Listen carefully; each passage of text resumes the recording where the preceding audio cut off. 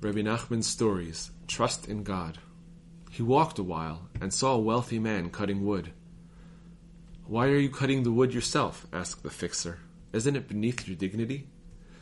"I tried to find someone to cut the wood for me," replied the rich man, "but I couldn't find anyone. I had no choice but to cut it myself." "Let me," replied the fixer. "I will cut the wood for you." He cut the wood, and the rich man gave him a gulden.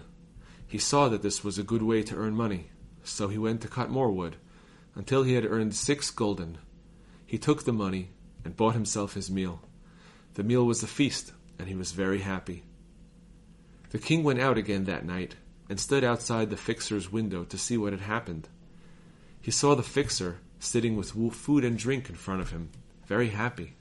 The king came in, and saw the same as the previous time. They then went to sleep as they had done previously, and in the morning the man got up and accompanied the king.